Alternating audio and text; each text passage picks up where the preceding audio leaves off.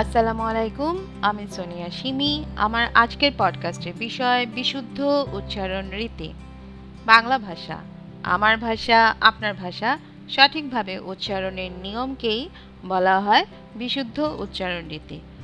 আমরা যারা পডকাস্ট নিয়ে কাজ করতে আগ্রহী তাদের অবশ্যই উচ্চারণ সঠিক হওয়ার দরকার আছে।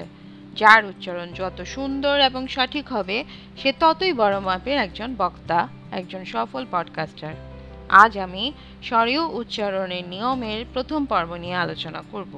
এই পর্ব শেষে আপনারা জানতে পারবেন স্বরীয় দিয়ে গঠিত যে শব্দগুলো আছে তা কতভাবে উচ্চারিত হয়, মুখের কোথার থেকে উচ্চারিত হয় এবং এদের মাঝের পার্থক্য। আসুন তাহলে চট করে এই দুটি শব্দ মনে করে ফেলি যা স্বরীয় দিয়ে গঠিত। স্বরীয়তে অজগর, স্বরীয়তে অতীত। সবার সুবিধার জন্য আমি শব্দ দুটির বানান বলছি। স্বরীয় বরিকার জ, গ বসিনার অজগর, স্বরীয় ত দিগিকার ব অতীত।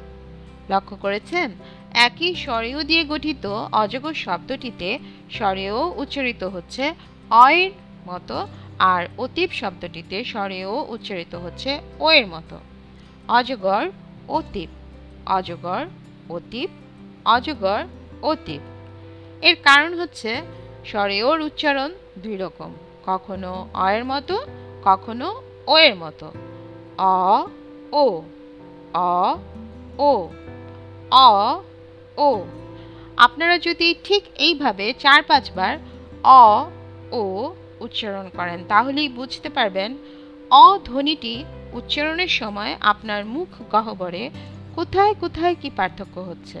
খেয়াল করে দেখুন, অ উচ্চারণকালে মুখ বিবরের কোথাও কোনো কিছুই কিন্তু বাধাপ্রাপ্ত হয় না।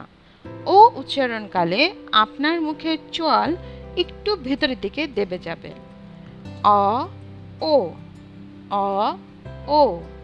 অজগর, অতীব, অজগর, অতীব। আপনারা অবশ্যই ঠিক এইভাবে শব্দ দুটি বারে বারে উচ্চারণ করবেন। উচ্চারণ করার সময় আমি যে নিয়মটি বললাম তা অবশ্যই মনে রাখবেন।